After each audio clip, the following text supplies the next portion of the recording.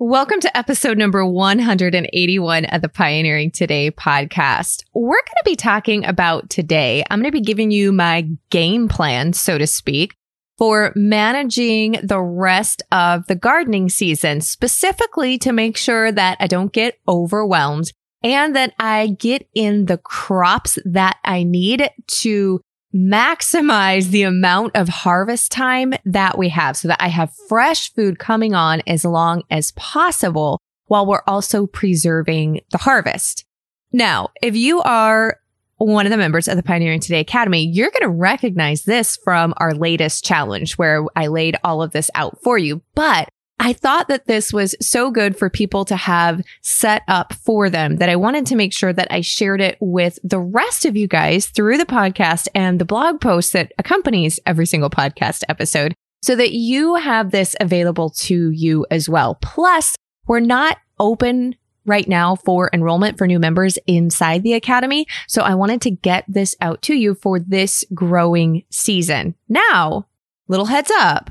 We are going to be having a quick open enrollment period before we hit the major preserving time where we're not only growing our food, but we're preserving it for a year's worth.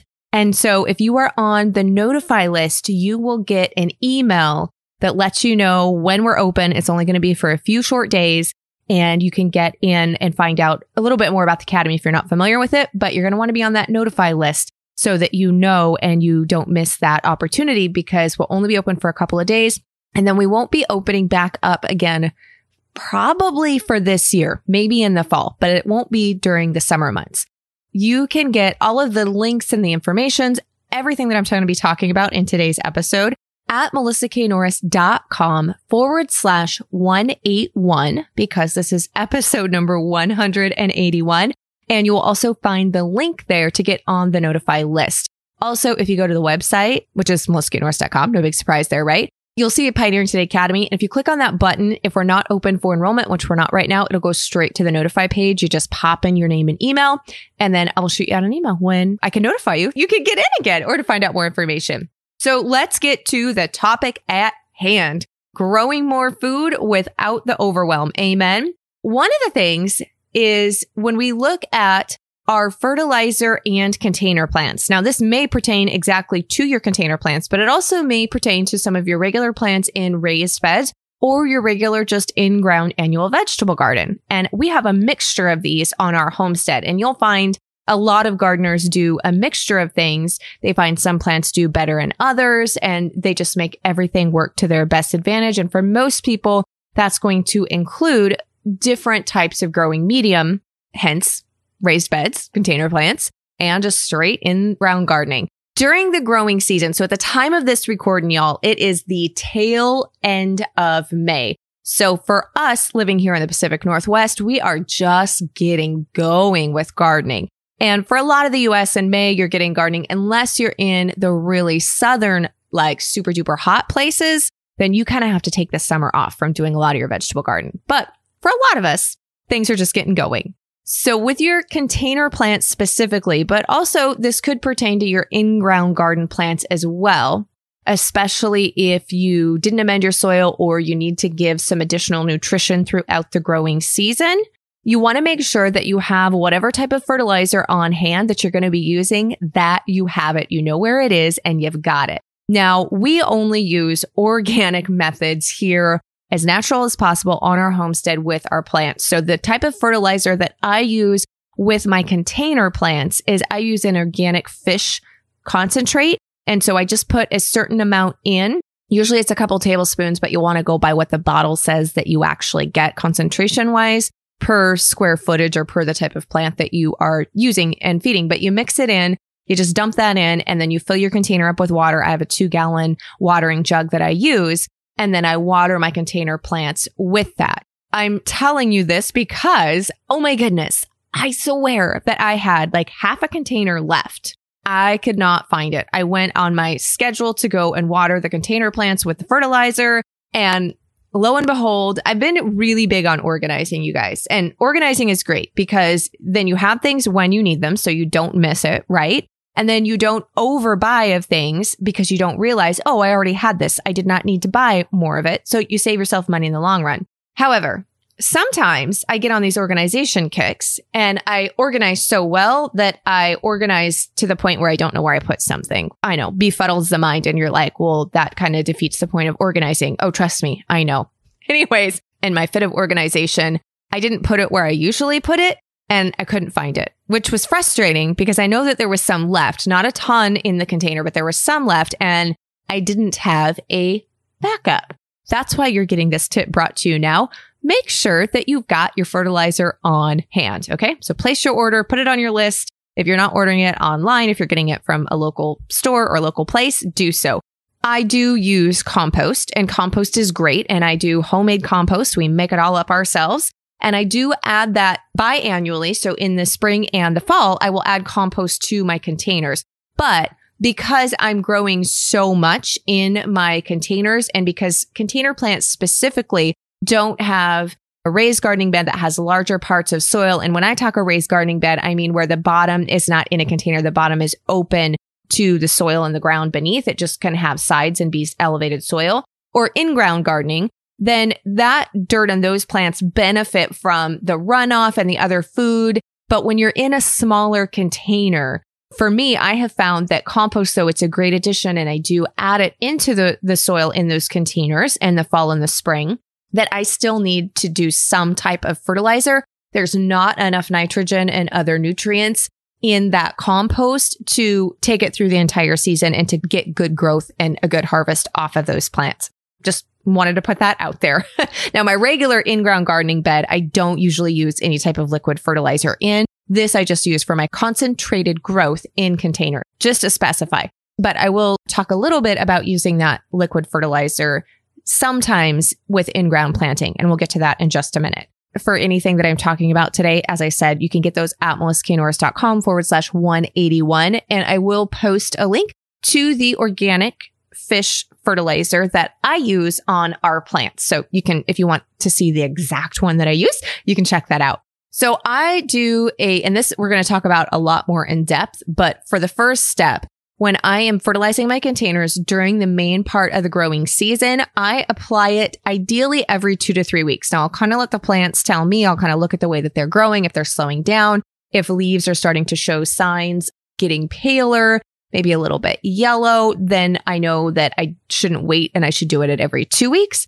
But usually every 2 to 3 weeks, sometimes 4 weeks if I have not done the tip that I'm going to tell you to do now and I just forget and time gets away from me. So put it on your calendar. If you use the calendar on your phone, so if you've got a smartphone, just put that thing in there as a reoccurring and have it every 2 or 3 weeks. Pick what your thing is. Then it tells you, hey, you need to fertilize the container plants. So then it pops up as a reminder. Boom, you know it. You don't forget it. You don't miss it. Now, if you're old fashioned, y'all know I love old fashioned stuff. I use a combination of both, to tell you the truth.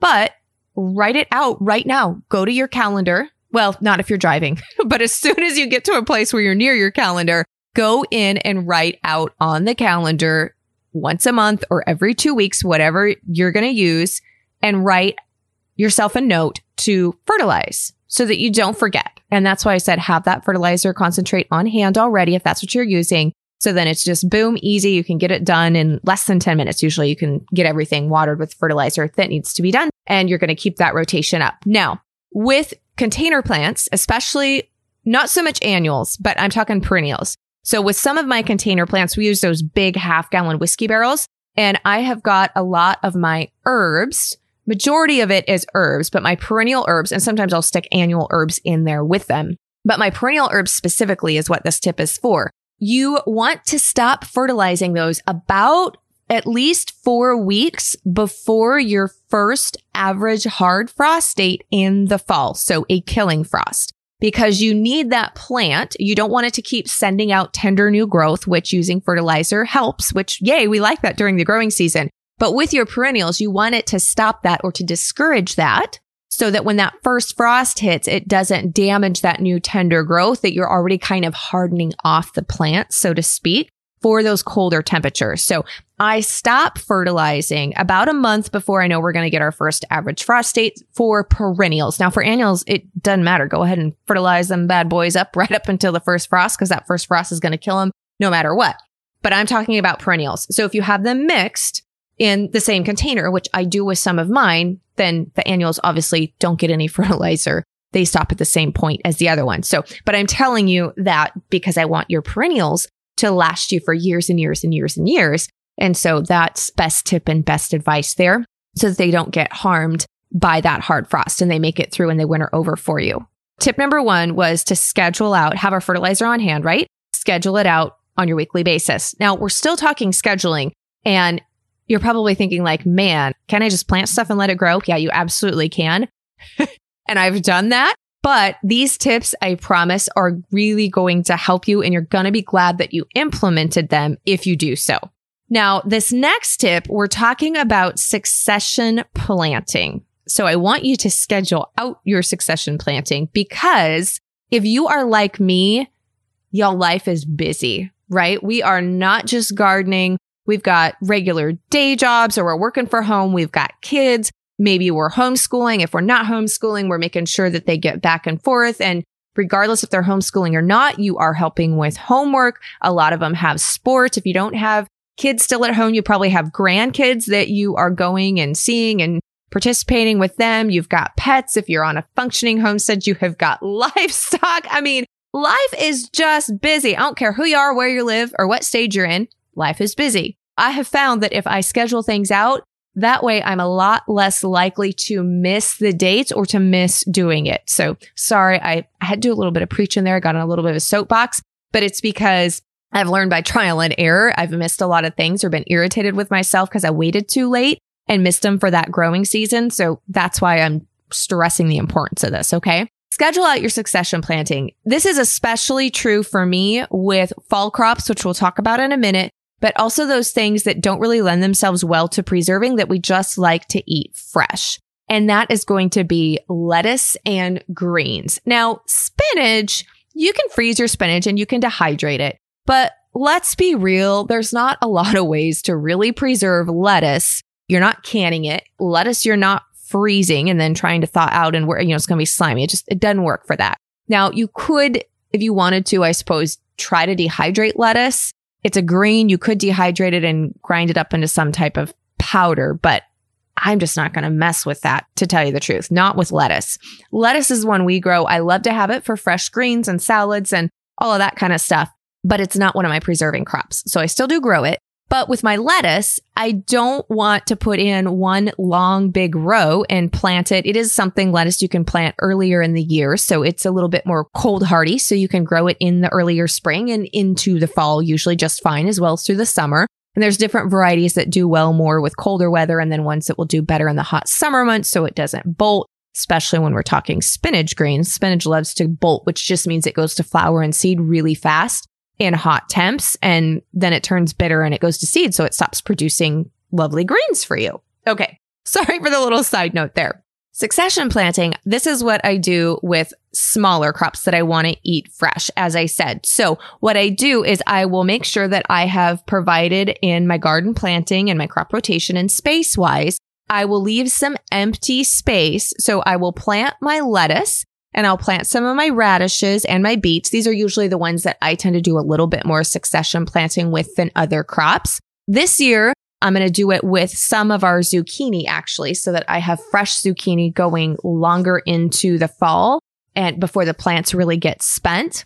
But you leave a certain amount of space and then I only sow enough that we're going to be eating fresh off of. Now, if you plan on doing pickled beets or you want to can your beets and pickled radishes and that type of thing, then you're going to want to make sure that you've put in enough at once to meet the specific needs for however many quarts or pints you want to put up for your family. But for the fresh eating is what I'm referring to right here.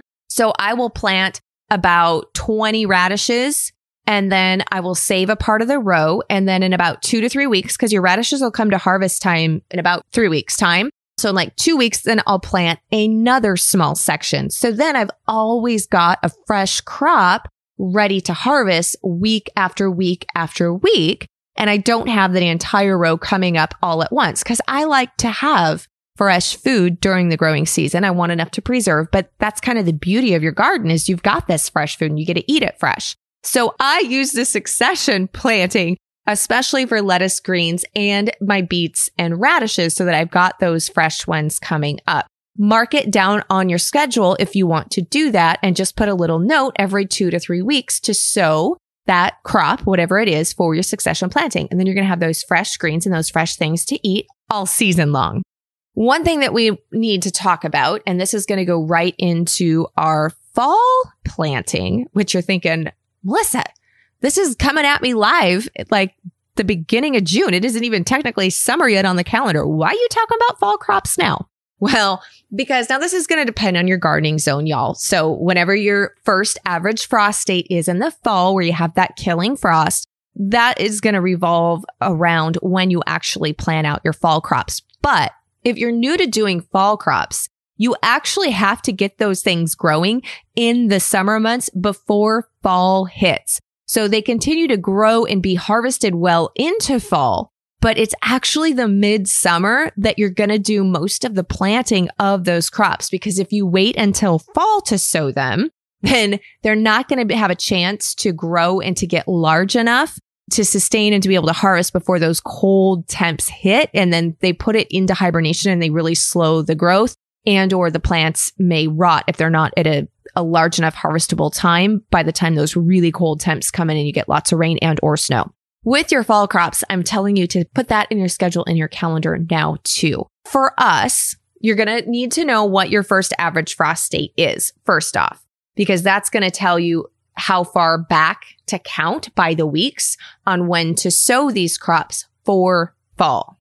For me, usually our average frost date is anywhere from mid-September to the 1st of October, and it varies just by a couple weeks based on the year. So you kind of can just, for me, I always just plan that it's going to be mid-September. And then if it comes later, yay. And if it comes early, I'm still covered. For us, it's about mid to end July that I need to start sowing my brassica crops. So I need to be starting those kale from seed. I need to be starting my cabbage, my cauliflower, my broccoli, those type of things. Brussels sprouts, I put in earlier. I put those in May so that they are ready to harvest by the first frost. I don't actually try to do a new crop of the Brussels sprouts. For me, they take a little bit longer to grow. I don't include those in my brassicas, just so you know, just from experience with our growing season. Here's the tricky thing. With cooler lettuce and even your radish and beets, they don't like that hotter soil temperature, and it's harder to get them to germinate. But you need to get them going when it's like the hottest part of the year for us to have that fall harvest. So I actually do, which seems kind of weird, a lot of those things I will need to seed start indoors. Now, radishes, the great thing about your radishes is they come to harvest, like I said, in about 21 days. So usually with the radishes, if it's like the 1st of September, and they're cool hardy, they'll go through some of those frosts. Those I can just direct seed the first part of September and I'm still going to get a harvest in. My beets take a little bit longer. So I will try to direct sow those into an area of the garden soil if I can provide some type of shade to kind of cool down the soil to get them to germinate and then to grow. Once they're growing, for me, then it's okay if they do get a little bit hotter, but it's that germination phase. They really don't like to be very hot. So for, like I said, my kale, cabbage, broccoli, all of those cauliflower things, those I seed start indoors because I can control the temperature of the soil indoors a lot easier than I can out in the garden where the sun's just beating down on it mercilessly no matter what. So I will seed start those the end of July, beginning of August, and then I can transplant them out once the temps during the day have dropped a little bit as we get nearer to September and the nights and stuff start to cool down. But if I don't get those done and have it marked and like, hey, you got to start these now. If I am even 2 weeks off, that can be the difference between me getting a harvest off those in the fall and not. Because I've had where I have started them too late. This happened to me last year with the beets. See, I'm just telling you all the stuff I did wrong. I wanted to do a fall crop of our beets and our carrots. Now, the carrots were fine. They weren't big enough to harvest in the fall, but they hibernated over. And then they were the first thing they started growing again in the spring, very similar to garlic when you plant garlic in the fall. They began to grow in the spring as soon as temps started to warm up a little bit. And I'm going to be getting my harvest of carrots from what I planted last fall. Actually, right now, they're harvestable size. So I'm starting to harvest carrots. Of course, I've sown a new batch of carrots too, so I've got them coming up. But the beets, I waited too long and they were too small. They weren't developed enough. And so when those cooler temps hit, it put them into hibernation. But because they were so small and they didn't have a really good root system on them yet or a bulb, they just rotted. And so I didn't even get to harvest them at all. They weren't big enough to harvest. I mean, you could kind of harvest the beet greens a little bit off of them, but even then, those beet greens are going to really slow down. They just go into hibernation mode when it becomes really cold out. I missed the boat on getting a crop of beets in the fall because I waited just 2 weeks was really it. I waited 2 weeks too long. That's why I say for your fall crops, plan out what fall crops you're going to be putting in and then count backwards from your first average frost date in the fall. So you know when you need to have those bad boys going. If you're seed starting or direct sowing into the soil, put it in your calendar. And if you need to order any more of those seeds or you're out of those seeds, then you've got that done ahead of time so that it's all there waiting for you by the date that it needs to happen based on where you live. Now, one other thing, this is talking back about garlic and onions. So your garlic, especially if you planted them in the fall, which is when we plant our garlic, sometimes if I miss the fall planting time, then I have put them in late winter, really early spring, as soon as the ground was workable, meaning it wasn't frozen hard and wasn't covered under feet of snow. But typically your garlic, when it's planted in the fall, so September, October-ish, you're going to be harvesting it in about July, about mid to end of July. That means that most people have 45, 60, maybe 90 days if you've got a later first average frost date in the fall of growing time in that spot before the cool temps really come and kick in. Plan what are you going to put in that spot when you harvest your garlic because you've got enough time to grow something. If you're a more northern cold climate, of course, you're going to want to pick something that you could grow there that's going to come to harvest faster. So that may be a crop of radishes or some carrots, depending on how many days you've got there. Have that planned out though. When you pull that crop up, what's something that you can put in there that you can grow and you're going to get a harvest on? It may be some of your greens, could be lettuce, could be greens, but pick whatever it is. Have it ready to go. Know what you're putting in there so that you've got the seeds. I think you guys are sensing a theme here, right? That you've got it all lined up. So it just goes boom, boom, boom, boom. And you're not scrambling like, oh, I'm out of that type thing. Now, talking about taking out the overwhelm, that might seem overwhelming to you. Like, oh my goodness, I need to schedule and write all this out. Really like 10 minutes. And then it's there for you. You don't have to think about it. You just look at your calendar and there it is. I promise it helps take out the overwhelm and it makes sure that you don't miss planting dates. The other thing, talking about overwhelm, what's one of the most overwhelming things when you're talking about gardening? Probably weeding, right? At least it is for me. The harvest part we love. We can sometimes get overwhelmed with the harvest when we have a lot coming on at once, which succession planting is going to help you with that on applicable crops. Weeding can definitely be overwhelming. Now, there's lots of things that we can do to help with the weeding. In fact, you can go back to episode number 178, which is natural weed control and heirloom flowers in the garden. And we talk about some natural ways to help cut back on the amount of weeds that you're going to pull. But if you listen to that episode, you already know there's going to be some hands-on weeding. I don't care what method it is that you use. You can cut back on the amount of weeds that come up, but there is always going to be some amount of weeding with a vegetable garden. It's just the way it is. So listen to that for tips so that you can help cut back on them. But no, there's going to be some weeding that needs to come in. And that's where this tip comes in. If you are a procrastinator or you're super busy, which I get, I tend to be both, if truth be told. Sometimes we don't even look or we don't get out to the garden until the weekend. If you have a typical where you're working through the weekend, you have weekends off. And then, especially in the height of growing season, you have got probably a couple hours worth of weeding to be done, if not an entire day. And that's really overwhelming. And it makes you just kind of want to pull your hair out instead of the weeds. And you're just like, oh, I'm just done. It's just too much. Here's what I want you to do. We're going to eat this elephant of weeds one bite at a time. What I mean by that is most of us, and this was when I learned to do this and it made a big difference when I was working my day job. So I was commuting back and forth as a pharmacy tech at 18 miles one way away. And I was also doing this. I was podcasting, had the membership going, was writing the books, had the website. So I was essentially working 2 jobs and I was putting in 60 plus hours a week between the 2 together, as well as running our homestead and having family life. So I'm telling you that because I'm telling you, I understand busy and feeling like you don't have any time. But here's the deal. Most of us, every day, maybe not every day, but at least every other day, most of us, I know there's always exceptions, most of us can find, if we're being honest with ourselves and what we're doing with our time, most of us can find 10 to 15 minutes a day, either in the morning or in the evening when we're home, if we are leaving our homes for employment or something else, right? Put it down.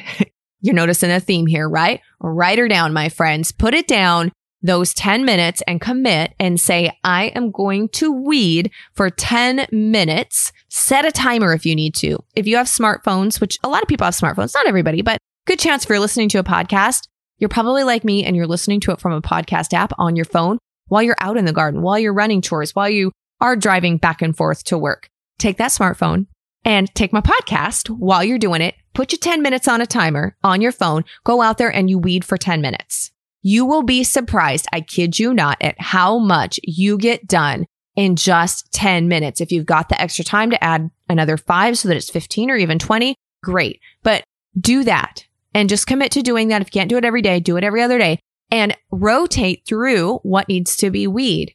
And you'll find that if you do that and you can stay on top of it, it takes away the overwhelm. The weeds don't get out of control. And then you set up a rotation. So you're just doing 10 to 15 minutes a day and you're staying on top of it, which is key. It's kind of like with laundry. If you can stay on top of it and not have that mountain, oh my goodness, it's just part of your normal day, part of your normal routine, and you're always on top of it. It's pretty much always done because you're doing it every day. That's my tip with the weeding. And then while you're out there and weeding, that allows me to take a look at that section of the garden. Am I showing signs of water distress? Is there any type of disease that might be coming on? Do I need to do some thinning? Just that daily time spent in the garden, even if it's a small amount, goes back to that whole, it's easier to spot things early on. If you spot things early on, it's so much easier to take care of it than it is if you let it go. And I'm talking pests, I'm talking disease, I'm just anything that has to do with your plants. The earlier you catch it, the much better chance you have of them getting rid of it, and it's not a big deal. Now, some other methods of weed control beyond what I shared with you in that past podcast episode. I'm also going to have a YouTube video showing some of the things that we use for natural weed control as well. And you will find the link to that within this podcast episode, or just make sure that you are subscribed to the YouTube channel, that you hit that little bell on there, and it'll send you out a notification whenever our new video goes live every Wednesday morning. Okay, guys, we are up for the verse of the week, one of my favorite parts. And from your guys' emails and comments and reviews, most of you really enjoy this part too, which I'm so glad. So I'm going to be sharing from Mark chapter 4, verse 19. And this is from the Amplified translation of the Bible. Then the cares and anxieties of the world and distractions of the age and the pleasure and delight and false glamour and deceitfulness of riches and the craving and passionate desire for other things creep in and choke and suffocate the word, and it becomes fruitless. I felt this was a very applicable verse with so many meanings, especially being we're talking about growing things and gardening and staying on top of weed control, because just like with our spiritual side and things of the world, the weeds, it's a perfect metaphor. And I have found that when I'm out in the garden, I don't know about you, but when I am out in the garden and my hands are down in the dirt and I'm seeing the entire beautiful knit together cycle that God made when he created the world and our food system, and just the way everything works together, reminds me of, if he took that much care to plan out the ecosystem and the way that seeds and that things grow, how much more when he was creating me, when he was creating my family, and as he watches and he guides us and the plans that he has for us, and not just for us, but for you as well. And just like those weeds, if I don't stay diligent on them and pull them out, they are going to creep in and choke and suffocate out my plants. And they do it slowly. Sometimes it feels like fast, that they grow super fast, but usually it's over time. And so if I'm diligently keeping on top of them a little bit each day, then I'm stopping that from happening. So both on the spiritual side and the actual hands-on part in the garden, this was my prayer for myself and my prayer for you as well. And that is, Lord, don't let me become distracted, nor let your word be choked or suffocated. Help me to be fruitful for you in all that I do. And I pray the same thing for you. Thank you guys so much for joining me for this episode. Remember, you can get all of the links to all of the different stuff I was talking about at melissaknorris.com/181 for this episode. And I cannot wait to be back here with you next week. So I hope you have a fabulous growing and garden season and a great week. We'll talk soon.